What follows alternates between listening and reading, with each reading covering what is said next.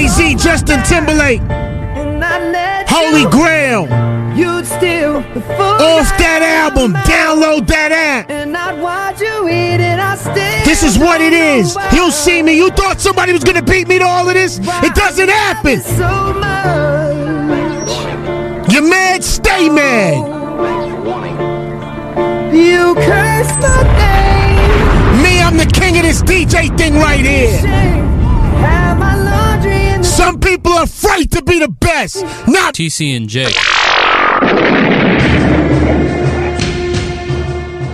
Welcome in, folks. It's me, TC Fleming. Jake is not here. He is anti-Fort Worth. That's been his long-time stance. He refuses to step foot in the city limits because it is, in his words, trash. But I'm in Fort Worth because I'm here with Liz and Matt Brunig. Hey, guys. How's it going? Hey. Hey, doing good. How are you?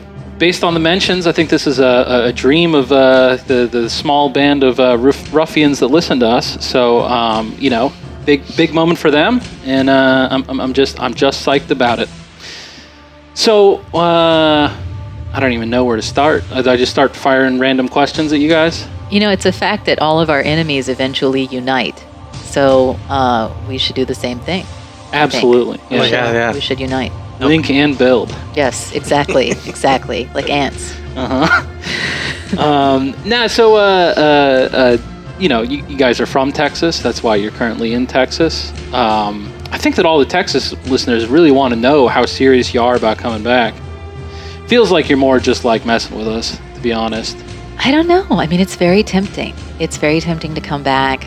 You know, it's just so hard to know what the future holds. You know, who Matt will infuriate next. No, I think that's why you come back, because it's a whole fresh group of people for me to piss off.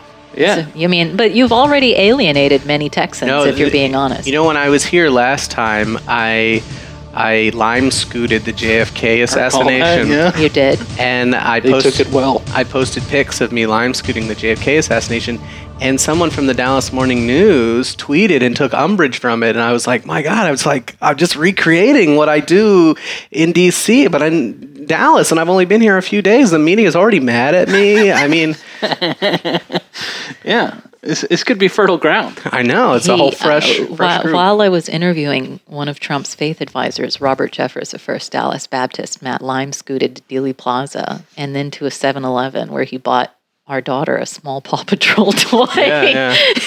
That was her. Only available here. Yeah. and then lime scooted around tweeting about the Kennedy assassination. Yeah. It changes your perspective when you do it on a lime scooter. I really doubt that. Kind of brings you closer to the historical event. It does, yeah. You feel it the way he did. It's also open air. It is. It's not quite like a Segway, but it's close in terms of the feeling. So I'd say probably my greatest rideshare. Well, my greatest rideshare moment was giving a ride to Chick-fil-A to those two prostitutes. But number two is just a normal mundane ride where someone going to work in the morning in just like full on work clothes, suit, tried to take a corner on one of those bad boys and just fucking ate it. I have seen a drunk person fall off one before. I texted Matt one day while I was out and about in Washington, D.C. that I saw a bird scooter in the Potomac sinking in. They like to throw them in the river. And Matt replied, churlish. Churlish, yeah. Yeah, it is. It is churlish. Do you have a clear preference? You've lived a number of places for people of your age. Do you like one drastically more than the other? Yeah, Texas. Yes. Yeah, it's cheap. I mean, it's great for young people because compared to the other places we've lived, it's cheap. I mean, we lived in Boston for a while. That's great if you're a student, very expensive if you're trying to actually buy a house, although Matt did manage to live for free in a home just outside Boston for a year. I did, yeah. How did that work? Well, there was a professor who was going on sabbatical or something like that for the whole year in the UK, and she wanted someone to watch her house. I should say this was my professor. I'm your man. I can take care of your dogs and whatever. Very lovely woman. She's a Russian literature professor, and so the exact opposite type of person from Matt. Yeah, but she wasn't there. It worked out great. I also lived in an anarchist co-op house while I was in Boston for $400 a month, which was a good deal. That seems like antithetical, though. Yeah, I don't know why rent at all. I don't know why they call it a co-op house. It's just a big rent house with a bunch of anarchists in it. Except not everyone was anarchist. There were a couple communists in there. What the fuck? I don't know. That was their game. And then I lived in this this slum type situation Yes. where I basically lived in a closet for $600 a month, and the building was tilted. It was falling over. It was tilting. The room, if you put a marble in the corner, it would roll swiftly. And Matt, also, we should note the anarchist co-op, it smelled like cat piss. Well, not always, but there was a cat. Someone brought in and was like, "Oh, I found this cat." It's a little inferred from anarchist co-op. It wasn't cat piss. It was whatever, like the men's spray. You know what I'm talking about? The male cat. The male cats, like when they get going. And she brought him in, and she didn't even realize this. And yet, Disgusting. yeah. It was rough. It was really bad. Yeah, there's one time that my wife was shopping for apartments, and she had like a normal, good apartment that she did end up going with, and then one that was like above a funeral home that absolutely did not have a level floor in any way, shape, or form. And I was like, this is perfect. Like, I'm in a lease, but I'd like to break it. Just could I get this one? It was delightful. I don't know. I just like, I try not to like play myself on this, but especially, and I mean, I guess I'm interested. I don't want to scoop the New York Times, but you're down here to look into the reopening, right? Yes. And so, you know, just it feels like now is the time when I'm probably going to reap the consequences of living in a place where, like, I know that all the leaders are idiots. And, like, I just feel like I won't have any ability to complain about it, like, really. I've known that any time that something was going on that, like, you know, Greg Abbott might, like, actually shoot me. And, like, something better than that, like I should be grateful for. And so, you know, I kind of feel like I have it coming by just staring down this train. Like, you gonna get mad at the conductor because he ran you over? Get off the tracks. So, you know, as you contemplate moving back here, I just wonder if you have any thoughts on that, or you know. I mean, you always do, like, especially, Matt, with your work, with how much you like the Nordics, at some point, doesn't it feel like the easy answer is just, like, move there? Well, It's hard to get in. it is tough to get in unless you're a refugee, and then it's easy to get into all of them except for Denmark. then it's a bad situation. They put you on some kind of island and torture you. Well, that was a proposal. They do all sorts of stuff in Denmark. Torture Island was a proposal? It wasn't torture per se, but you know. Anyways, but yeah, I don't know. I mean, the thing is about these red states is, you know, if you're poor or you know, or working class, they're awful.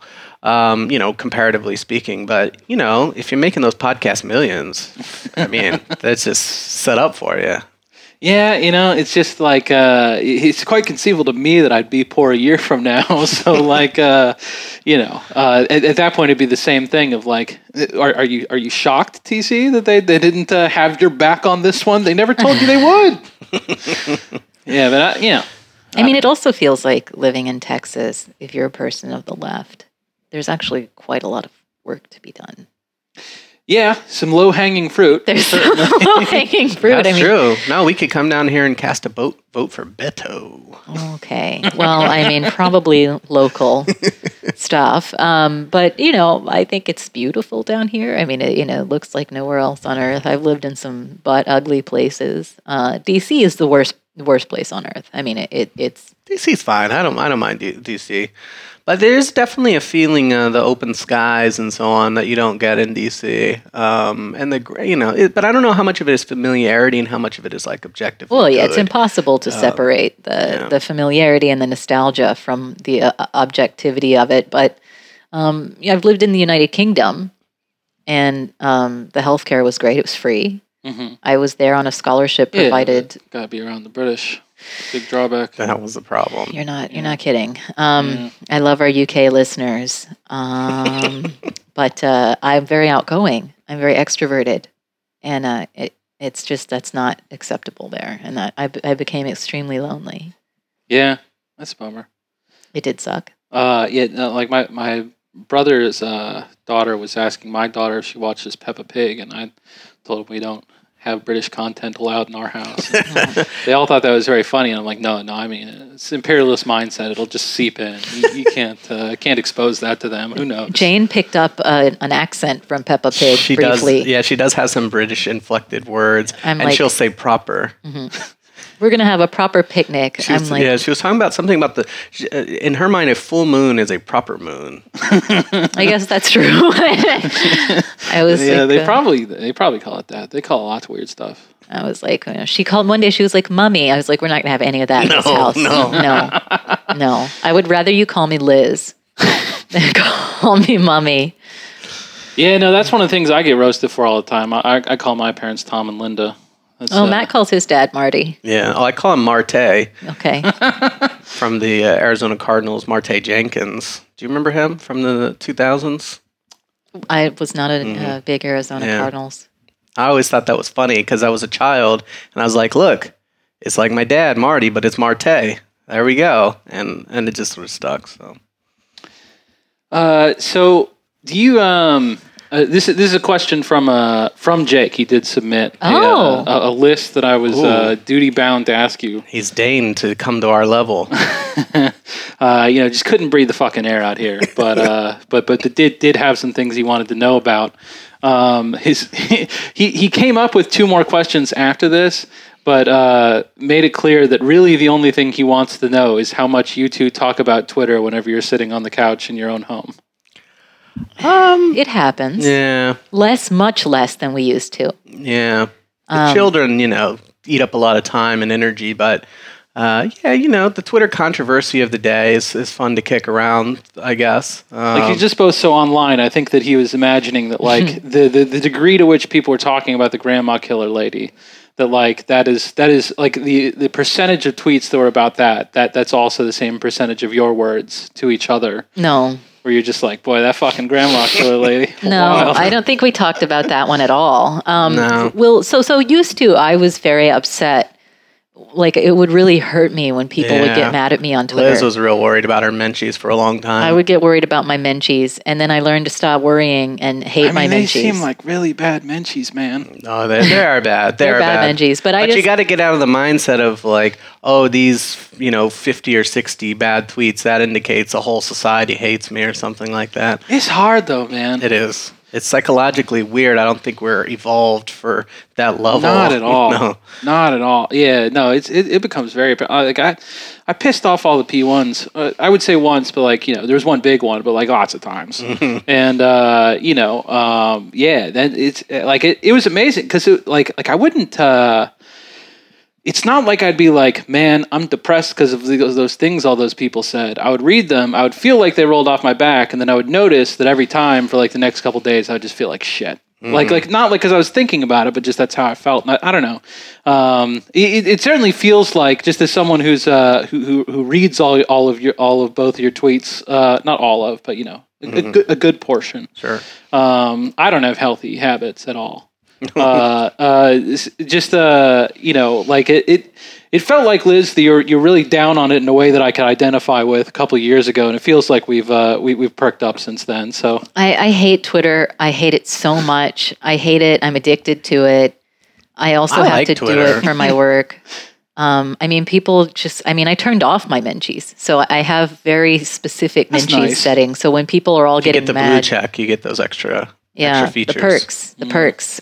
So I ignore them most of the time. And when I look at them, they're invariably like, shut up, fascist. I hate you, bitch. Give me a picture of your feet, honey. well, that seems kind of complimentary. Yeah, all it's things complimentary. considered. I don't mind the sounds, feet yeah. guys, honestly. Yeah. I mean, it's so far removed from anything I think of as erotic. They're like, can we see your toes? I'm like, go to bed, you horny weirdo. It doesn't really scandalize me all that But much. I mean, like if you are kind of like fueled by people's toes, that you're probably not going to get them if you don't ask. No, yeah. I mean, you got to shoot your shot. And the feet guys are all the way out of pocket. I got an Uber one time, actually, speaking of ride shares, and I was going to an event and I had on high heels, like pretty ones. And the Uber driver was like, actually, can I take a picture of your feet? The answer is no. Because I'm looking for a pair of shoes like that for my girlfriend. And I was like, no, sir. No, you cannot. That was not a believable. No. You should have said, I'm the feed inspector. I was just like, I was Fuck, I like, guess I gotta let him. I mean, he's a government guy. I mean, can you see a badge? I was like, no, sir, no. But like I said, it wasn't even like it wasn't like How'd threatening. you review that ride, though? Is the I big was like, question. it was Did you give them 5 stars? yeah, I think I always do, Yeah, I just do as a too. reflex. That's I good. was like, yeah, I got where I needed to go. You know, I like the Ubers I get into that have like the little sheet glued on to the back of the Yeah. driver's thing. Who's like, you got to give me 5 stars or my family's gonna die. And I'm like, all right, shit. You know, based on that, before I was driving, I was like, I don't know if I could do this. It seems too cutthroat out there. Like, you know, people just giving out 1-star reviews left and right. And they certainly will kick you off the app if you're like below a certain level. But I don't know, man. It's pretty easy. I'm not nice at all to any of my customers, and I got in Lyft I got a straight 5.0. Uber's a little bit tougher standards. do you do the fist bump and Lyft? That was a thing for, remember at first the Lyft shtick was going to be, we're like your friend taking you on a ride, and they tried to get people to sit in the front seat and fist bump the driver, and they like gave up on that really quickly. Yeah. Yeah, I'm glad they did. Yeah. It doesn't really appeal to me. I'm not going to sit in the front. I don't want to do that. I don't know why. I can't explain it. It just feels weird to me to do that. I want an anonymous ride. If anything, there should be like a sheet between me and the driver. And, you know, if they need to say something, they can push like a little intercom button. Matt's been he's really picked up he's fiercely uptaken the mask, I think, for reasons of anonymity as much as anything. No one can see your expression. The mask is great, yeah. And, you know, I also don't want to make people sick, you know. In DC, you have to wear a mask if you go to the store or anything. They won't let you in. There's like a little person at the store that's like, get out, get out. Yeah, Matt says he can't take our daughter to the store in the stroller because he doesn't have a tiny baby mask. I wonder what they would do with the baby. Our 4-year-old did wear a mask, and she kind of, at first she was resistant, but eventually she kind of liked wearing it. So Yeah, she's like a robber. She was able to go to the store. I but- tweeted out, do I need to make a baby mask for my baby? And a pediatrician from the United Kingdom with an NHS email address emailed me and was like, you don't need a baby mask. Yeah, well, it wouldn't work because the child's not going to participate with it, but I mean, even if you could like duct tape it on, he was like, they don't appear to transmit it really, and they also don't appear to be super affected by it. So just don't waste your time. well, that's the UK though. Save So yourself, different people there. you know. Yeah, he's right about that. That's true. Can't argue with that. It's a different country. Nice observation. Next. Yeah, no, I the expression stuff is tough. I think, you know, like I think that most of like any attempt, like I'll usually just say something to a stranger, realize in my head that sounds very deadpan, and they probably think that I don't like them, and then throw in a smile afterwards, and like now it's a wash. And now it's just the deadpan, and really not getting anywhere. Yet in Dallas County, we're required hypothetically to wear the masks. I don't see 100% participation, but that's okay. But then like anywhere else, like I do it because it seems like a good idea, and because like I'm used to in Dallas County, and then I feel like all the people in the surrounding counties are really judging us pretty hard. I always like in my head as I see them looking at me, I want to tell them like, oh no, I'm usually in Dallas County, and I know that then they'd be like, I knew it, you know, like just fucking proving my point, fucking city asshole. You don't understand our Denton ways. We talked about moving out to West, Texas, Yeah. and opening a competitor kolache shop called City Slickers. Yeah, Kolache. we want That's going to be our shtick. We want to go out to the country and create a store, but like the shtick is that we're like city people, Yeah. you know, sort of, yeah. But then like we're just kind of like assholes, and we're better than you and Yeah. whatever, and like that's part of the Like shtick. Dick's Last Resort hasn't made it out there, so this will Yeah. be novel to them. Yeah, absolutely, exactly. absolutely. And when they come in, you know, it's sort of like the hot dog stand in Chicago where they like swear at you and call you things. Like it'll be like that, but it'll be like, Oh redneck. yeah. We'll call it Urban Matt's Bitch Palace. Exactly, yeah. When And they'll like order foie gras, and I'll be like, you probably don't know what that even means. They'll be like, And they'll love it. We'll have but it will be tongue in cheek. We'll be like, yeah, come on in, you hick, you hillbilly, Haas. It'll be good. It'll be good. Yeah. I think it'll make it at least a year. So another question from Jake was, and this made me wonder if he had been listening to the podcast frequently enough, because I feel like you've covered the Portnoy stuff quite a bit there. But he just wanted, post game reaction. You conquered one of the dumbest men on the internet. I did, yeah. I felt good about it, but he never acknowledged the defeat, and no one cared, and so it was an empty kind of thing, I guess, ultimately. Yeah, I mean, I've already made this point to you tonight, but it wasn't in a recorded setting, so it'll seem novel now. The Dominic one seems so much more satisfying because, you do not receive anything other than, him posting a notice. So, you could probably imagine that he'd really be fucking squirming if he had to pay up some money. And that's what you want, mainly, is the squirming, not even the money. But in this, he's just, fucking, going out of his way to let you know, I'm really fucking squirming over here. Yeah, for the listeners who aren't aware, both Portnoy and Ben Domenech, Portnoy of Barstool Sports and Domenech of the Federalist, they did anti-union tweets saying that they would retaliate against union activity. That is illegal, and anyone can report that. I reported both of them. And Portnoy just gave up. He just put up the white flag immediately and surrendered and said, all right, and put up a little post. Domenech has been fighting it now for months and months and losing at the same time, which is really funny. He's got this recruiting the rest of his cronies with him. I mean, they've probably spent in various places. Probably spent $50,000 some odd dollars on their boutique attorneys and stuff, and they just keep losing because it's a losing case at this point. So, have you considered that if People's Policy Project, whenever Biden sweeps in, we've kind of solved all the problems at that point. Yeah. There's nothing left for you to do. Maybe have, it seems like a good grift. The guy that just tells someone on the right that, Right, yeah. Yeah. Start up a right-wing legal organization and convince people, hey, I can do this really good impact litigation and it will really move the needle on this or that kind of thing, and then get a bunch of money in, and then just nothing happens.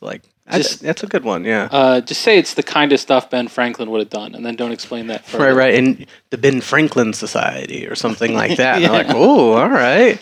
This is my guy. How much? So yeah, I was recently probably a couple weeks before quarantine started. I was with some good friends, and we were taking some acid.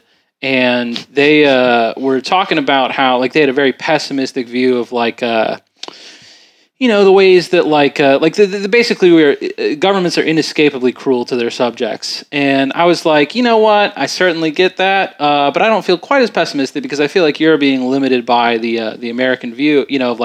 American government is certainly that way towards its subjects, but we got some countries where it's kind of being figured out, and of course reference those in Northern Europe.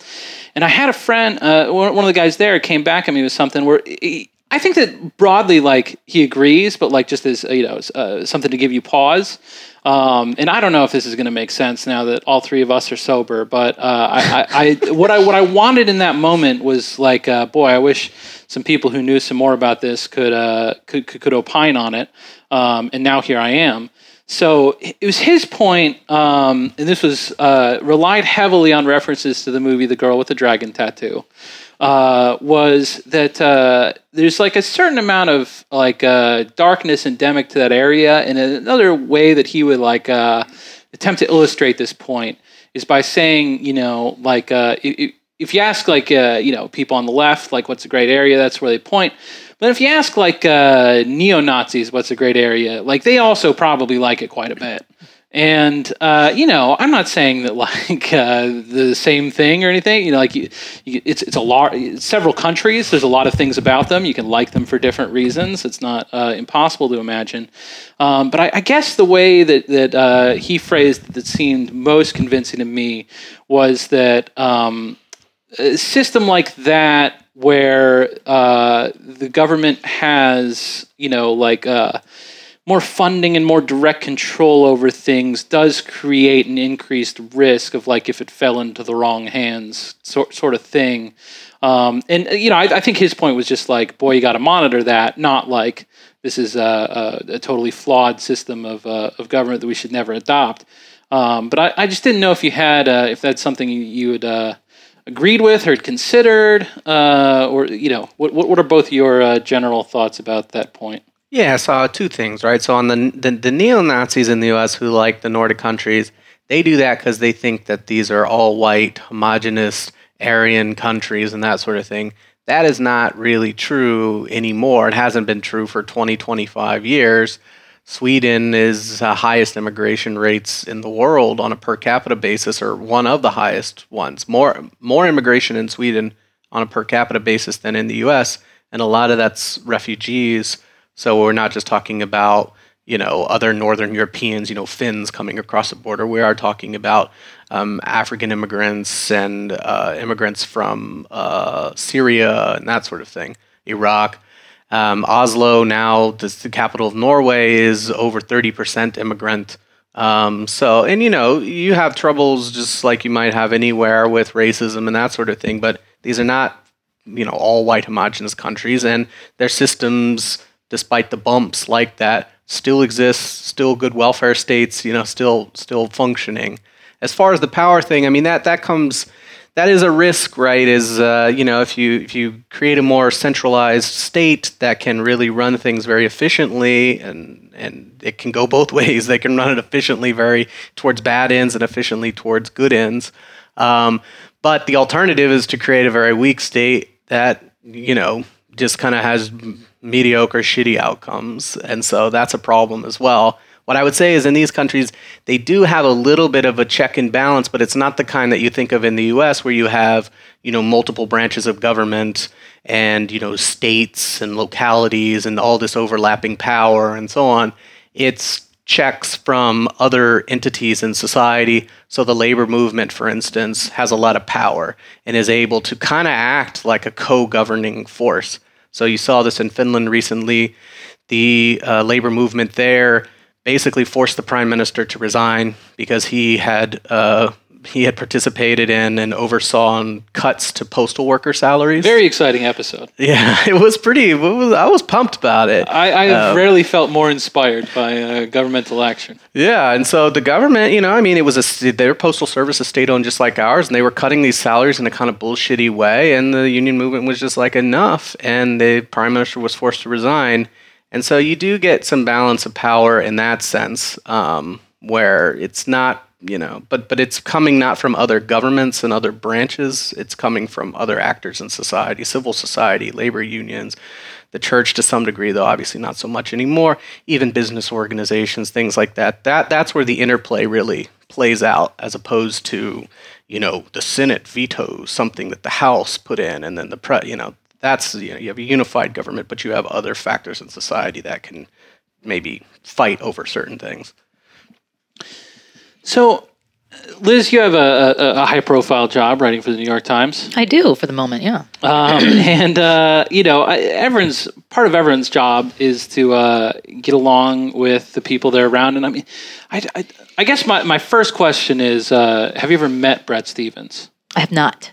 Okay. I have not met him because I work out of DC, the DC bureau. Yeah. Oh, so do you actually go into the office at any point? No, I've never been in. My editor goes into the office. She's at the DC bureau, and I'm her responsibility. So, You've been up to the New York office a few times. Right, but he's talking about going into the office. And if I did go into an office, I just assume they have company picnics the way that the company had company barbecues. I mean, I think there is generally quite a... there's quite an effort to go into the office, and if things were different, I would probably be doing that quite a bit more. And I have been up to New York several times, but always just for like a couple days here, a few days there. Never enough time to meet everybody.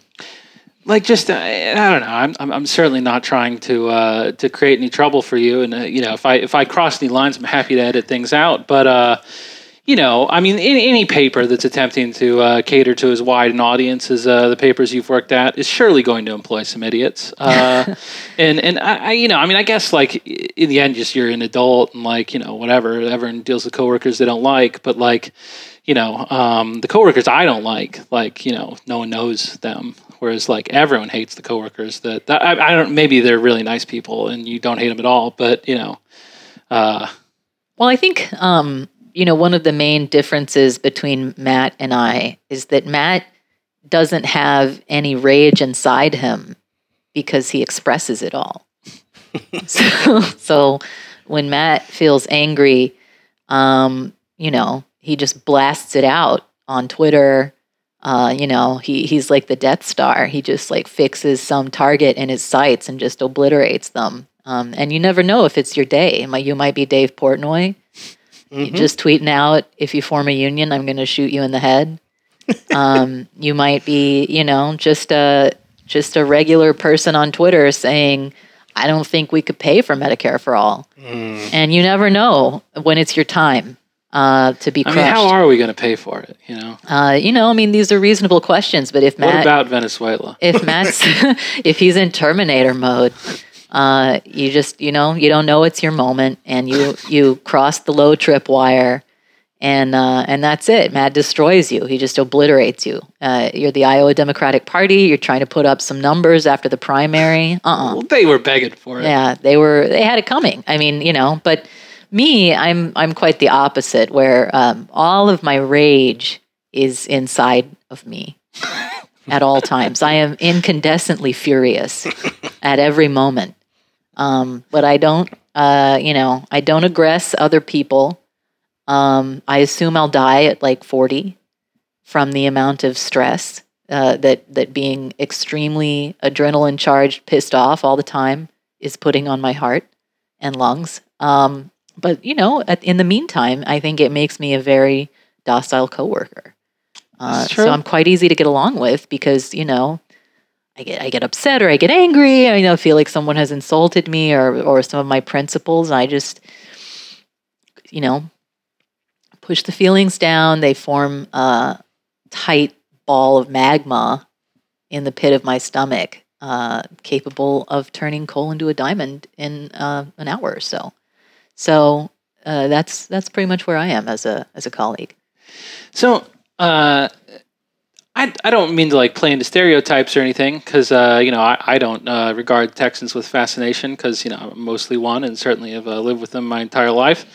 But it's not my impression that like it feels like you probably have not, Liz, been around like a ton of other Texas public high school graduates since entering college. Yeah, no. Most of the environments you've been in have not been ones where we folk often end up.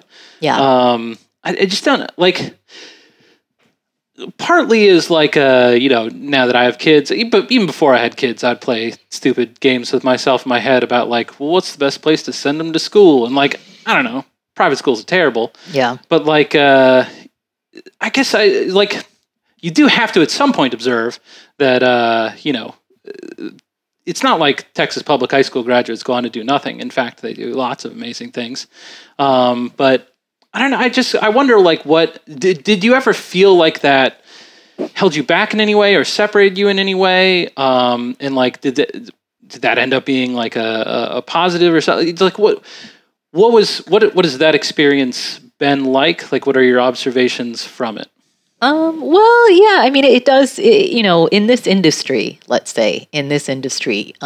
writing, in a high profile way, you start to realize after a certain amount of time in it, and I've been in it for my entire career now, everyone seems to have parents who are notable in some way, right? Like their parents were maybe an elected official, or their grandfather was the governor of a state, or famous writers, famous editors, big time important editors at important magazines, poets, novelists, publishers. TV. Yes, I mean, like they, and then you're like, well, shit, my parents are just people. They're just like a couple people from Texas. And then it also turns out that Couple people, alcohol slushy drinking people. my dad likes a frozen strawberry daiquiri. I've heard you mention that on the podcast before, but now that like I'm in this this place he lives that I can see pictures of him up on the Yeah. walls, I don't think I'm getting that out of my head. No. It's a very big part of wonderful image. it's a big part of my home culture. And then you start to realize that people went to these high schools that I'd never heard of. Yeah, they all know the names of the They high all know schools them. they go. Oh, But I mean, yeah. I guess it's sort of true locally. Like you could tell someone, oh, I went to Arlington Martin or something like that. Mm-hmm. But here it's like, it's not like, oh, I know all the New York City schools. It's like they know this cluster of schools that go across like the whole East Coast Yes, and yes. so on. And it's like, whoa, They're that's like, really weird. She went to Choate. I'm sorry, he's a Regis boy. Did you go to Wiener Dog Day Prep? Boston Latin. And I'm like, what the fuck are you talking about? I've never heard of any of this shit. yeah. You know, That is what the University of Dallas is like, but like much weirder. Like Choate is like things I've heard of. It's just like I did not realize when I signed up that every single one of my classmates would either go to one specific prep school in St. Louis or one specific prep school in Phoenix, and like, that's it. did you go to Hockaday? St. Mark's? There is a bit of a novelty that comes. Perhaps Nolan Catholic?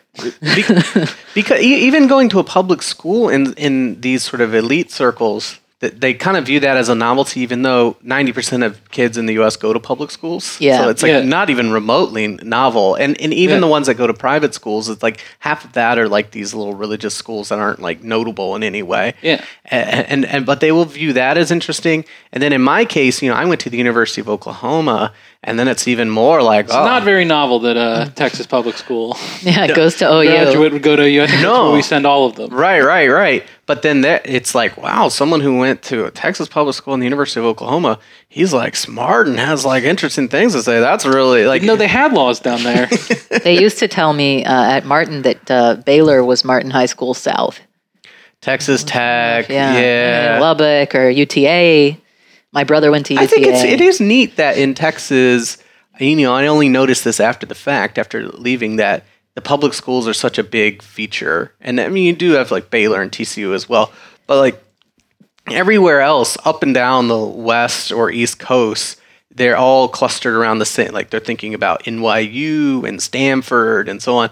In Texas, it's like you go to any gas station and there's public school tchotchkes everywhere.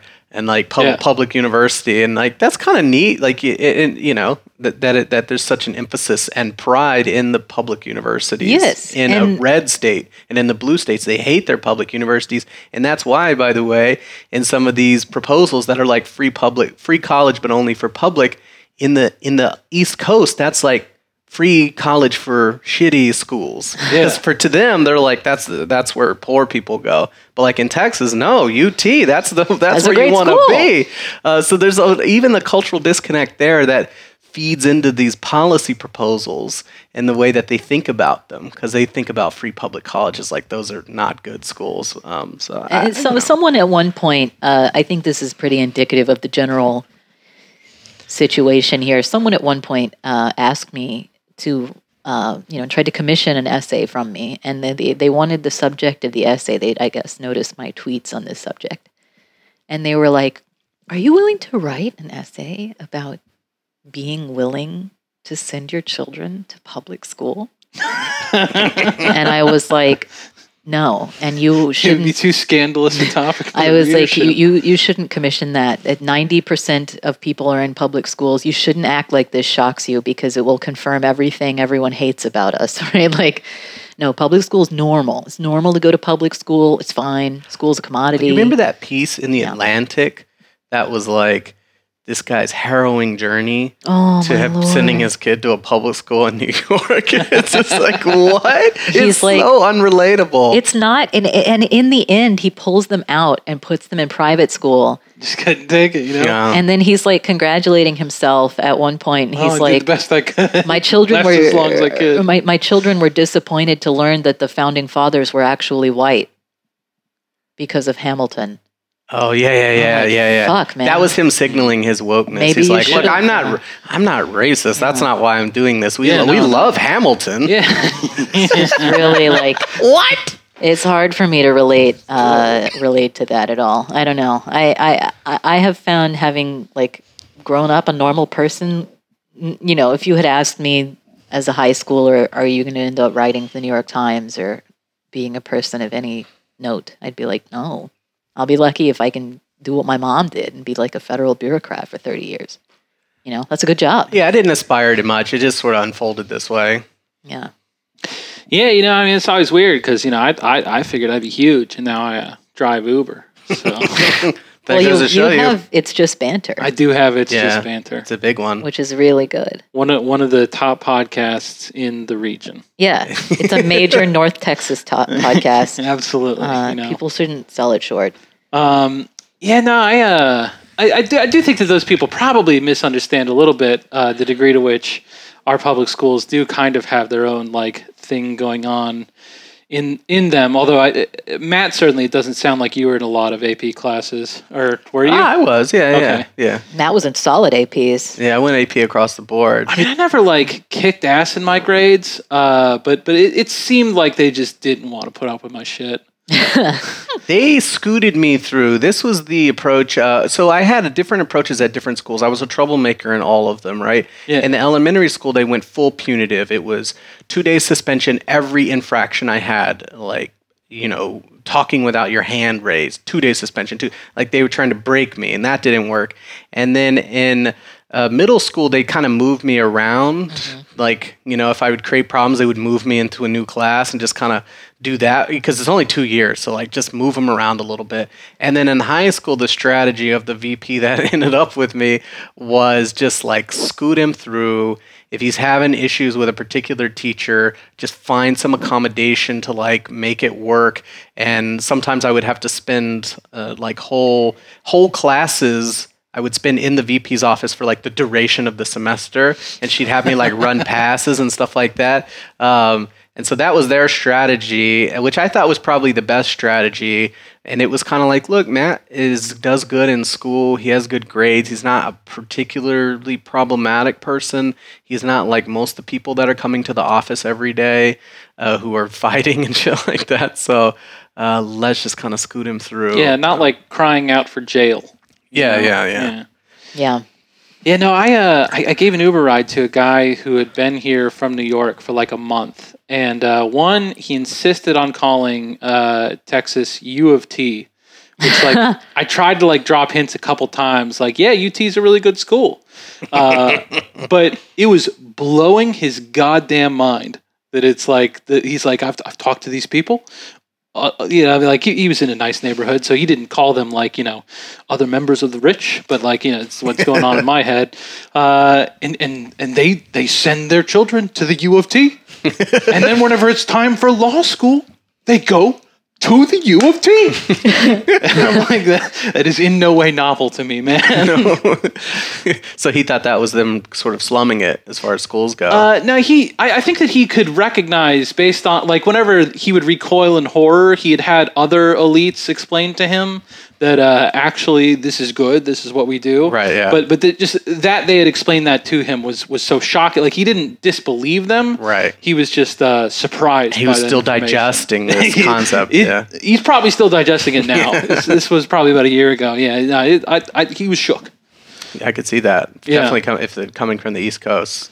But yeah, I mean, you know, you pretty much, like, schools that large, like, you've got, just by the numbers, there's no way you're not going to have at least like a couple good teachers. And then, you know, you've got your class of smart students that are all going, like, you know, No, I think that's the confusion that I get when they talk, because people definitely in DC, they talk about schools and schools and schools. That's like a thing for sure if you're talking to parents. And I don't know, because I haven't really been in the DC schools or thought about them too much, but you know, the schools are heterogeneous in the sense that our school had 4,000 kids in it. So yeah, you get the whole thing. Like, so the idea of a bad school is like, what are you talking about? You've got some kids in here who are getting perfect scores on the SAT, and you got others that are in and out of juvenile detention. Right. Like, that's just the nature of the beast. I don't know what a good or bad school is. This school contains 1/7 of all the kids in the city. Like, that's just what it is. I mean, it's great in a certain way, because I remember, you know, when we were in high school, they were so busy trying to like deal with kids who were committing crimes and shit, that if you were like in APs and stuff, they were like, yeah, whatever, do your thing. We're not paying a lot of attention to you. You know, they had real stuff to worry about, and it was nice. I mean, you got to do a lot felonies, probably. Yeah, I mean, like there was stabbings. There were stabbings. There were violent crimes committed by students at our school, and so they were like, you know, if you're doing APs and you just want to like lounge around in the hall when you should be in class, it's kind of up to you, you know. Yeah. So you know that wasn't so bad. Yeah, less laissez-faire about the drug possession. Just want to warn you. Yeah, you gotta be a little careful with that. Indeed, you do. Here's another one from Jake. He was really going on about this one. I don't know. He said that he could only ask it good if he were here. So you know, I'll take my best shot at it. It's an economy question. Oh Lord. All right. But he was just remarking on how he had heard some people on Fox News say that this was unlucky for Trump because he'd been overseeing the best economy in history, and now like what a raw hand, you know? Yeah. And Jake's point, I think, was that it might not have been the best economy in history. Well, yeah, I don't know Agree or about disagree. No, I think he I'm being a dick to him. Sure, It was a little bit better question than that. It was that like you know, whenever you have like this like how much of employment before now was just like spinning people on this hamster wheel in a way that was like pretty fucking easy to kick them off of it if you're going to kick them off of it millions at a time every week. Oh yeah. Well, yeah. I mean, we see that a lot of work is not necessary, strictly speaking. Yeah. So, but you know, some of it might be nice to have, even if it's not necessary. As far as like the general question, you know, Trump, you know, before this all happened, the employment situation, which is what people usually talk about when they talk about the economy, it's all unemployment and that sort of thing. The employment situation was as good as it had been since Clinton. So like 1999, like it was back to that level. So we'd gone 20 years in an economy that was, by employment measures, worse than the 1990s, and now we had a few months of that, and now we're back.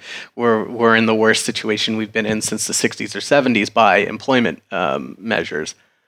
But you know, the nature of the beast with the U.S. is even when we have high levels of employment, there's still a ton of poverty, a ton of inequality, still 30 million people without health insurance, et cetera, right? So employment is not the only thing, and so the fixation on that as the be-all, end-all can be a little bit confusing and wrong, but that is a fixation that exists for sure in the press. And so if the unemployment rate is low, people say that's like, man, you're doing a good job. And of course, the other point on this is, to what extent can you say Trump is responsible for it?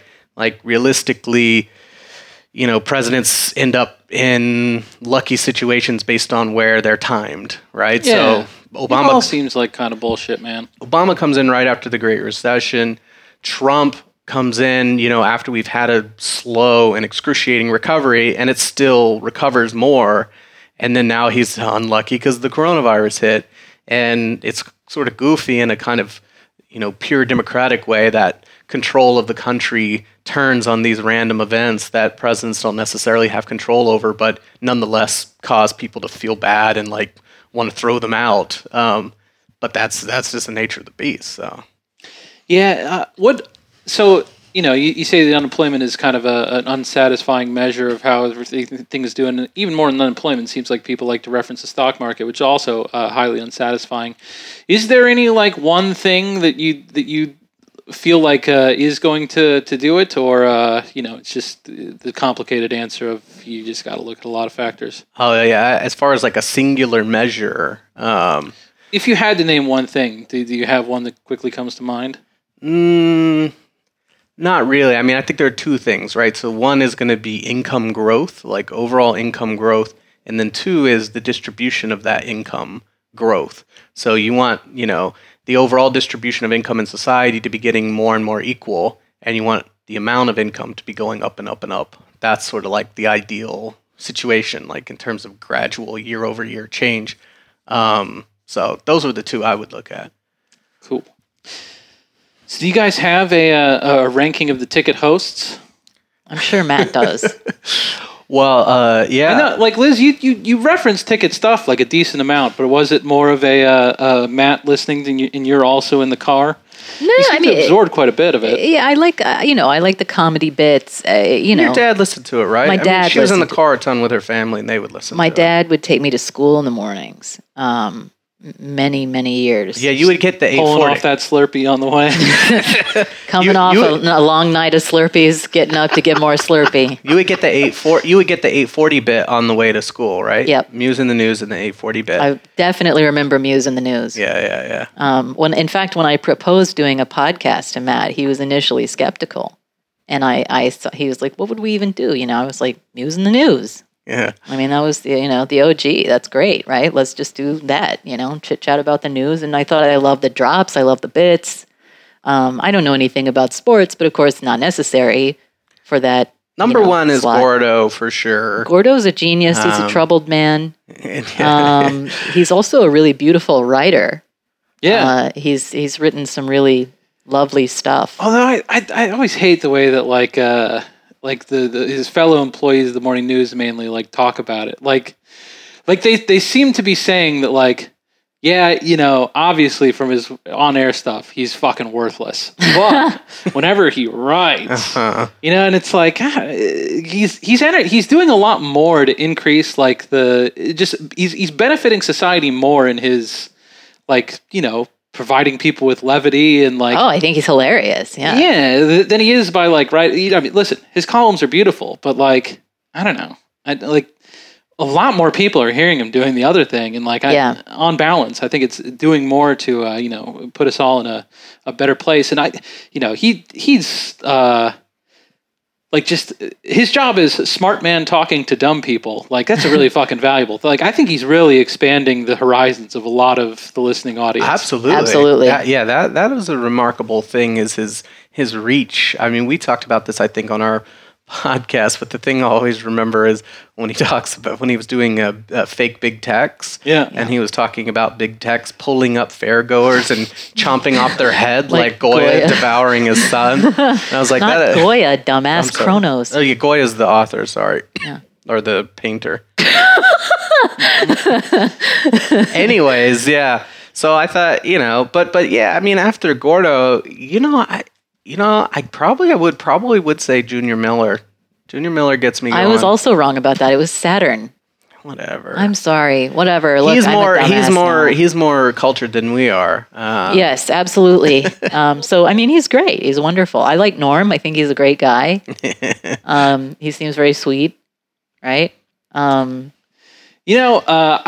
have positive things to say about Norm. Most certainly, he's one of the, as far as like is Norm a good guy? I think that's of all the people I've ever met in my entire life. I think it's the most interesting question to ask about him in particular, because there's like I remember one time he came back from like a trip to the Amazon and had like a piranha skeleton, but like that he like plucked out of the river or something.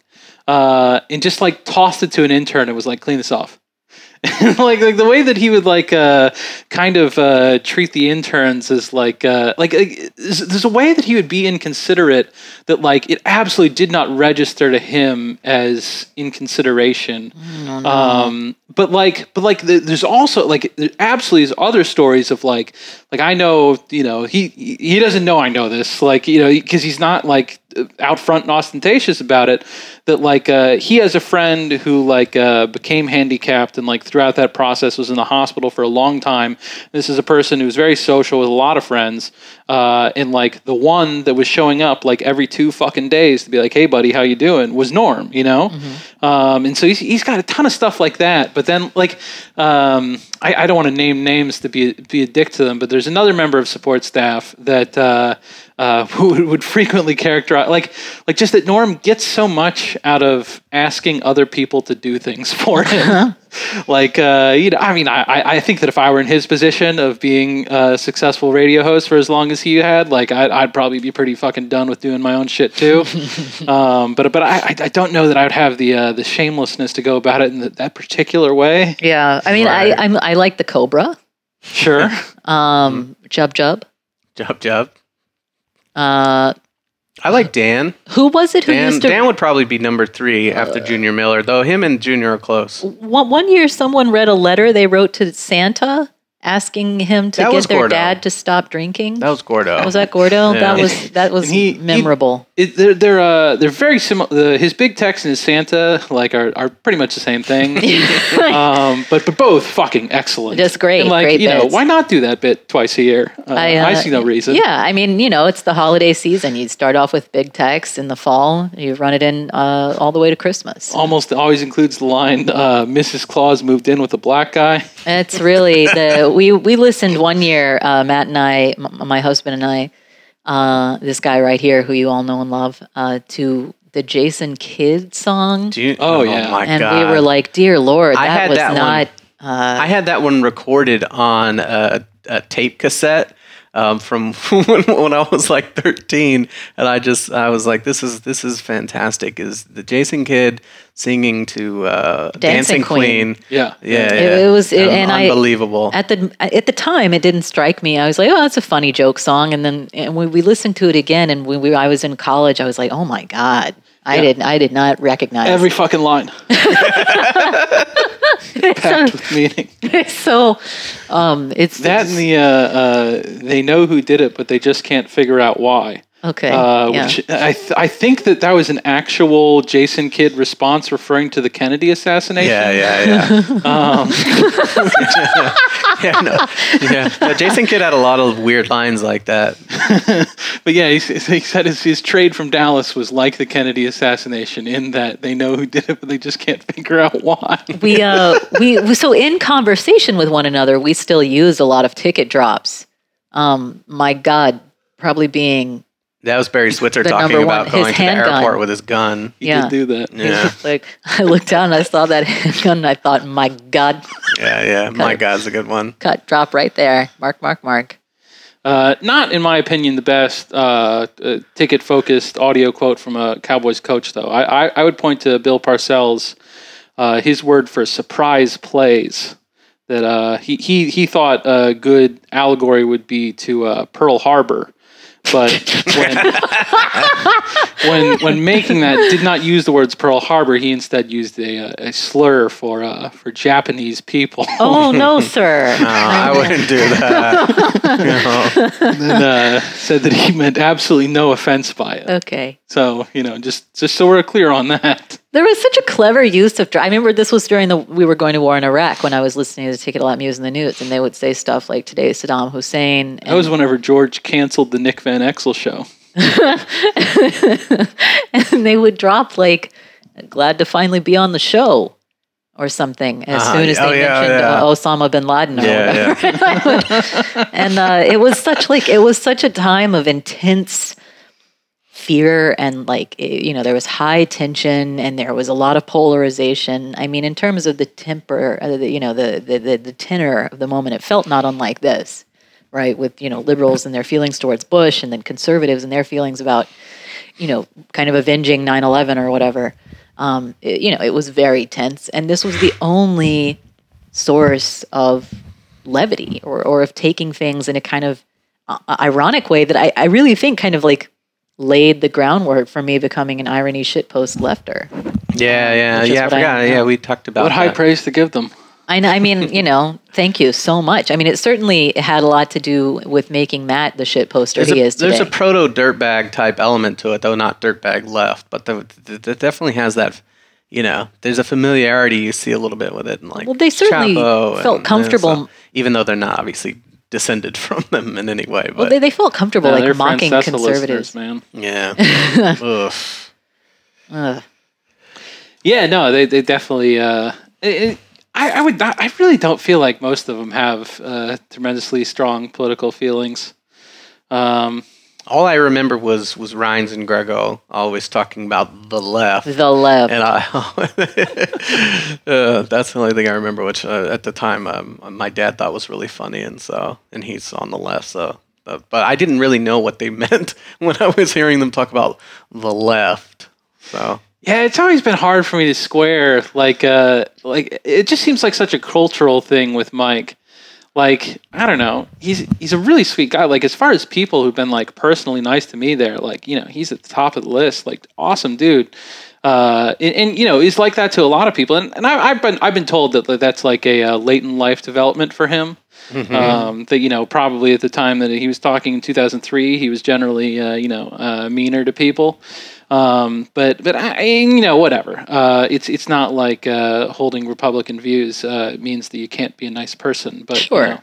You know, in my experience, it doesn't go together a lot. And so, yeah, I've always found that hard to square. But in general, it seems like he pretty much just stopped talking about it. I don't know that he really gives too much of a shit nowadays. You can be a Republican and be really hilarious. Yeah. Maybe not self-aware all the time. But I mean, I don't know. I mean, I mean, they are starting to understand comedy, and it is making me scared. they're getting immensely powerful. I mean, I think I developed an appreciation, you know, for the ways in which, you know, kind of conservative people, you know, had been good to me in a way that I didn't when I was a kid. Sure. You know, at the time, I was like, you know, I had vastly different views and I was pissed off all the time. And once you become an adult and you have a little bit more control over your life, it kind of takes on a different valence, I guess. Still constantly seething, though. Always.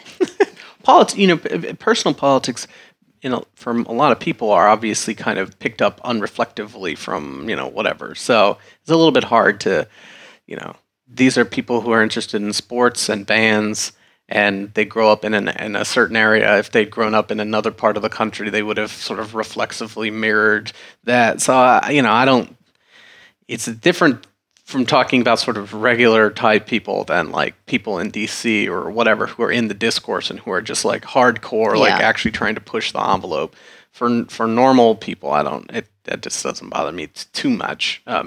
Just depends on the person, whether, because you can just have people who are just reflexively conservative, reflexively liberal, and they can be good people or they can be assholes, and you know, it just depends. Are you worried about the idea, Matt, of moving here and falling out of the discourse? You know, the discourse is online, and you know, I'm a big player on the internet, so you know, I think I could keep it up. But would you be able to, you know, attend some of the various networking events that you have such easy access to now? Yeah, no, that's a good point. I won't be able to go to the Vox holiday party anymore. Probably won't even get an invite. Yeah, they probably just, he's in Texas now. And Liz, like whenever you're going to coordinate attacks against Beto with a wide array of people, you're going to have to do that over the phone now. Maybe on Bernie's hit squad against Beto. Yeah, I mean, you know, I don't know. I'm in a moment of despair about left politics. So, I mean, I'm happy to come here and just become a Texas nature writer. I'm just going to be out in River Legacy every day. I can also get, you know, I can climb the ranks of the Texas discourse, you know. I can get into the Texas Monthly, you know, and just start stirring shit here, you know. In all seriousness, I really love the Texas Monthly and I respect it quite a bit, and it would be an honor to be in the Texas Monthly. Yeah, it's pretty dope. It's a great magazine. Yeah, fantastic. Great editing, great graphics. I mean, they do a wonderful job with their photography. I mean, I think it's wonderful. Yeah, my journalism professor, the school I went to is small and had one journalism professor. So whenever I say my journalism professor, I mean the only person employed there to teach that class. Was adamant. He would tell us, like, you know, nearly on a class by class basis, if you buy a copy of that, you're going to find something in it you like, and I've found that to always be true. That's absolutely true. I always buy it on a newsstand when I'm getting on a plane or something, and I want to read something. You know, it's wonderful. I think it's great. Yeah. So, do you legitimately feel a moment of despair about the current state of the left? Absolutely. Yeah. I mean, you know, shit, man. We'll see where it goes. We got, you know, it's hard to say. We got to see who's going to win the next election, because that'll change a lot, you know. We got to see who his running mate is. You know, there's a lot that's sort of in flux right now. It could go any number of ways. Running mates don't matter. And they do matter because Biden is almost dead, right? He's barely alive. And so if he wins the presidency and his VP is whatever, that person's going to run for president next time and already have a big head start. What VP pick? could Biden reasonably make that would give you any kind of confidence in the future for the left in the executive? Well, So you're going to pick Bernie? No, well, none of them. But I have a friend who says Klobuchar is very good. very good in what sense? No, I'm fucking with you guys. We do have a friend on our Twitch stream that we found out. Like he just volunteered the information, which I certainly wouldn't do. That in the primary he did vote for Amy Klobuchar. Okay. In Texas? Yeah. She had dropped out. Yeah, okay. But he just was dead on it. I think that she, we were Super Tuesday, right? Yeah. So she had not. He voted early. He did early vote. Okay. Yeah. I could see that. Could you? Well, at least she's running, so that's a benefit. So it's hard to say in that situation, and what are the Democrats going to win the Senate? Like for example, if Joe Biden loses the presidency, then 2024 is open again, and then I don't know. Now we got to figure out who's going to run for that, and then you just start the cycle over again. If he wins, but the Dems don't win the Senate, then he'll accomplish nothing. If he wins and the Dems do win a Senate, then he'll also accomplish nothing, right? So, so I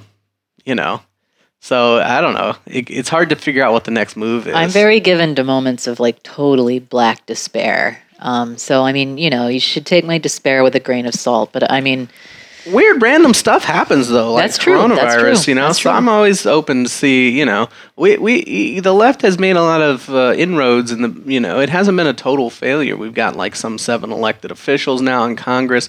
Something I would have never believed 10 years ago. So that's true. And then we got the aged demographical wave coming. You can't count on demographics. But potentially, so it's still a long shot, but it's not as long as it was 10 years ago. Yeah, I mean, I think Jake and I's roles are he's definitely more of the black despair kind of thing, and so I'm very practiced. I feel at trying to point out that we do have some good things going on.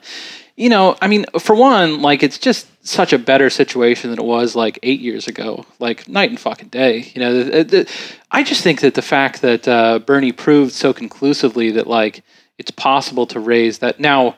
It's very confusing me. I have no idea what to make of it, or the fact that he raised so much more than Biden and it just didn't matter. Yeah. And maybe that's what it needed to be to get it close, and now he's laid out a blueprint that someone else can run with. I think that's possible. But I mean, dude, the fact that I don't know if this is a good thing overall in the long run, but we'll see. But the fact that an opportunistic, shitbag that just wants to be someone important now sees that if I say all these left things, then I can get a ton of donors. Yeah. No, absolutely. No, it's horrible. And I saw some members of Congress do this directly. You're going to see it more and more. And the worst thing. But then they are going to be pressured to follow through on it. They're not going to have those donors the next time around. They're beholden to those donors the same way that anyone else is beholden to their donors. Right. Yeah. No, I think, most politicians, they don't really have strong ideological views. They just want to be in politics. And so to the extent that we can position this as here's what you can do, things can change more quickly. I mean, even with Biden, though, I don't think he's serious about this. Any of the stuff that's on his website, if you look at the website, there are interesting things on there that would absolutely not have been in Obama's platform, like much further to the left. And again, what does that mean? Probably nothing, except that, hey, whoever it is in that professional position who needs to write the stuff on the website is someone who was it's got to be this stuff because, we got to appeal to whatever, they made a decision to go one way or another. And for whatever reason, they decided to write a more left-wing thing than is typical of Democrats. So that's something, but, it's being thrown to the left as such a token victory. Oh, you won the war of ideas. I don't want to win the war of ideas. Yeah. I want to win the war of the war. Yeah. Right? I don't want to have a moral victory. Yeah. And I mean, maybe that's just sour grapes, but you can't. Winning the war of ideas would mean that you actually agree with the idea now, and you are going to put it into your legislation, which has not, in fact, happened. So, well, I want to win the war of policy. I just want to get the stuff implemented. I don't particularly care. I mean, if Joe Biden has, is just completely dementia out, but he's going to vote for, Medicare for all or something like that. Perfect. Like, I don't care. That's fine with me. But I don't think he will. Not sure we're there. I think he's been pretty emphatic about disagreement there. So he has made some of those points fairly strongly. Yeah. All right. It's super late now, but I do have one last string of things I'd like to ask you about, if that's okay. Go ahead. Yeah. Hit me. So, Liz, I have to figure that you're tired of this by now, because you're probably surrounded by lots of people who don't have strong religious beliefs. Mm-hmm. So I'm sorry to put you through these, but I don't know. I don't feel like it's not like you never write about religion, but I don't feel like it's like a main topic on the podcast. Is that fair? Yeah. No. Okay. I don't know. I was raised to be Catholic. I currently have no religious convictions, and but because of that, I always have I do always look at people who have religious convictions as having something I don't. Something that's boy, that's the people I grew up going to church with, they all seem nice and have a certain amount of happiness, and more than my depressive self sometimes, and so, but I have a hard time looking around and feeling like anyone worked very hard to plan out this whole system. If I were going to make a world, I think I would include a lot less misery. And I don't know. I by no means think that I'm the first person to ever point this out or anything. But I don't know. I always do wonder what people who have religious beliefs that's basic. There's certainly plenty of other things I could talk about, but that's basically the off ramp for me. Mm-hmm. I'm sure you seem to largely see the same things, but process that information differently. And I would love to hear you expound on that difference. Oh, the problem of evil. Well, then it has to do with where evil comes from, and there are two kinds of evil, right? There's moral evil and natural evil. Natural evil, things that are not the result of a choice someone made, getting eaten by a tiger, volcanoes, plagues, things like that. And they're just elements of the natural world. There's some effort to explain this theologically. There's even efforts to explain it scripturally. All of creation groans under the weight of sin, which suggests that Edenically there were not such events. But the exile from Eden introduced them. That's the more difficult one for me, right? The easier one for me, kind of paradoxically, is moral evil, which is evil that occurs because people make choices. I think that one's pretty obvious, right? I mean, people have free will. Why would God give us free will? Because we're made for love. You can't love if you're not free. Not in the way that we love when we are free. I feel like this is a dumb point even before I'm saying it, but I don't know, if you're all powerful, just make it if you can do anything, then certainly you can do that, right? You can do anything. Right. I mean, well, but God. No, that's probably a childish, you can do anything. Well, so. He also, he remarks on his own nature, and our nature corresponds to his nature, right? And so it's not a question of not being able to do anything else. It's a matter of having a desire that we are made in his image, that we love the way he loves, right? That was the will of God. And we do love the way he loves when we love, when we can, when we rise to that level. And he loves us. And I think that, people make decisions for various reasons to not do that. And I also, when I get extremely upset about the problem of evil, and I get upset about human evil, about moral evil all the time. I mean, in fact, the greater part of my journalistic work is just obsessively poring over evil things people have done. But I also see in human behavior extraordinary acts of love and self-sacrifice, and even just everyday beauty that I find really stunning. And it just falls, I don't know, through my pupils and into my soul when I see beauty in people and honor and dignity and glory and all of those things. You can see a little glimpse of God, like just for a fleeting moment. And I've always been able to feel that. And I have been under such pressure for such a long time to not be religious, right? Because like if you're a smart person, if you're an educated person, the higher you go, the less people you find who agree with you on that point. And I mean, I was in a PhD program and I won fancy scholarships, and I'm now in a zone where there's not a whole lot of religion, highly educated professionals on the left, especially. And if I could see my way clear to it, it would certainly have been advantageous for me to have done away with it a long time ago. But I just can't stop seeing what I see. And that's the only answer I've got to that one. Sure. Matt, where do your religious convictions come from? Well, I wouldn't say I'm too religious. More spiritual? No, so it's weird. My parents are not religious, and so, I just didn't grow up in it at all. So I don't really think about it too much one way or another.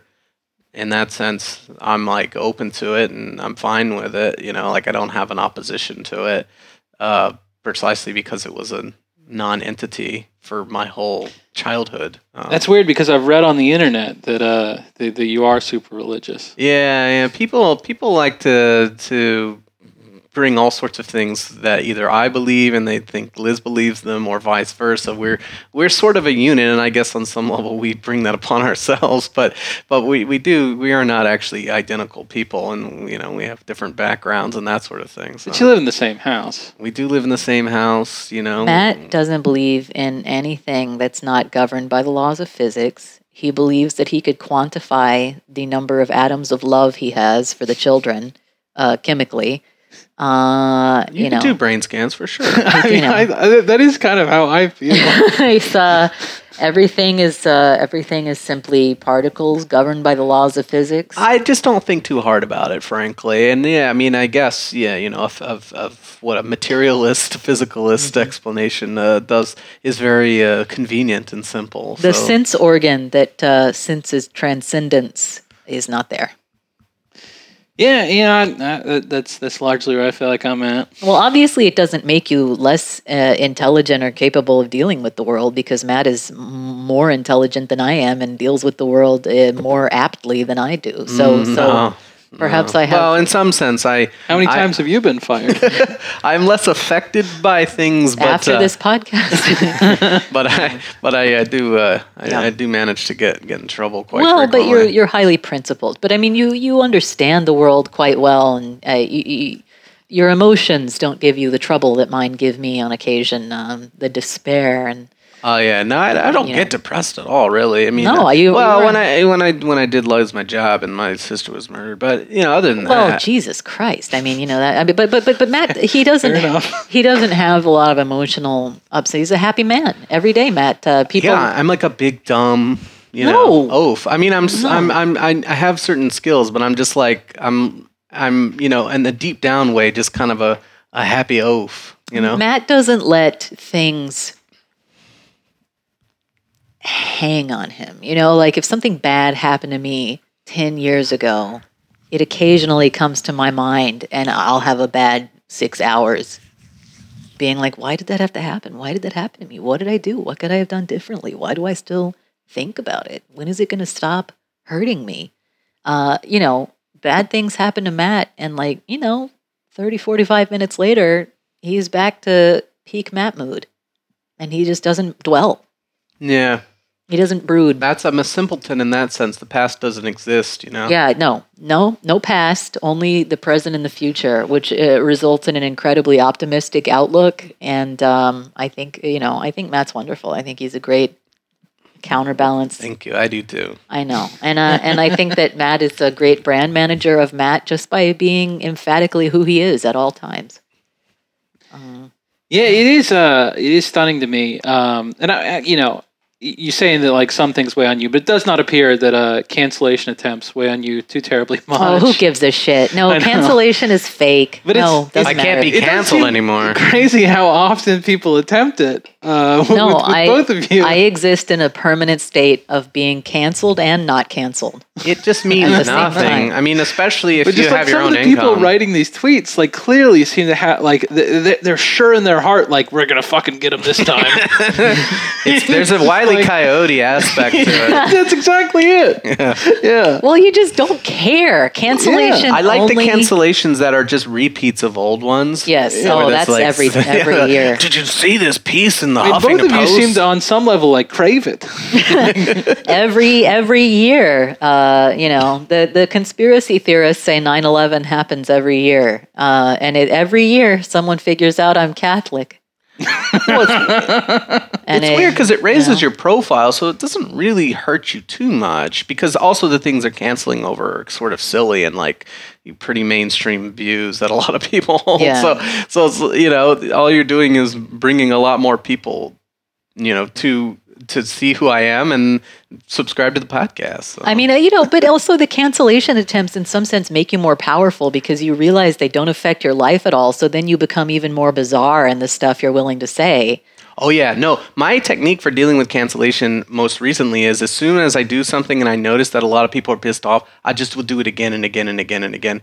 And just to sort of prove that nothing's happening, and then people get fatigued about it.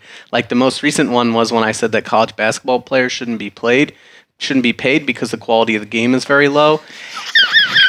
He said Fucking troll thing. anyone who's watched a college Fuck you. basketball game would never think that they should be paid. No. And then I mean, on the one hand, that's obviously true, but like, I log Well, on. it just misses the point, obviously, of the argument, which is that they generate revenue, not that it's a quality game.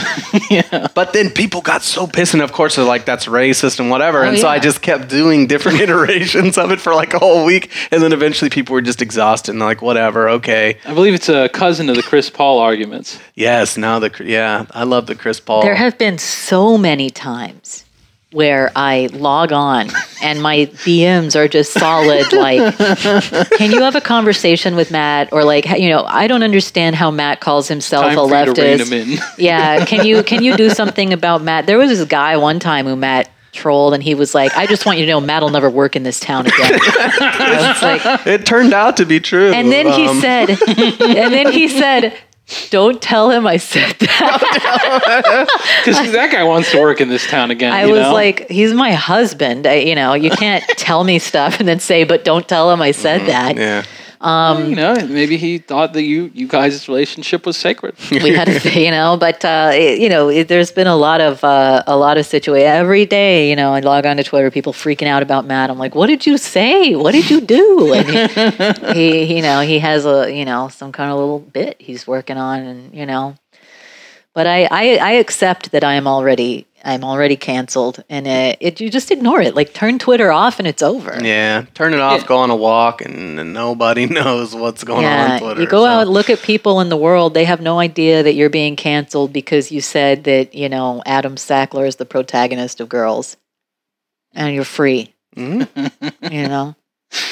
It does make sense. I tremendously appreciate the time, you guys. Thank you so for much. having It's us. great. That's it for tonight. The high school special is next, so until tomorrow, for everyone who's been a part of this one, I'm TC and Jake. we do thank you for watching. Good night.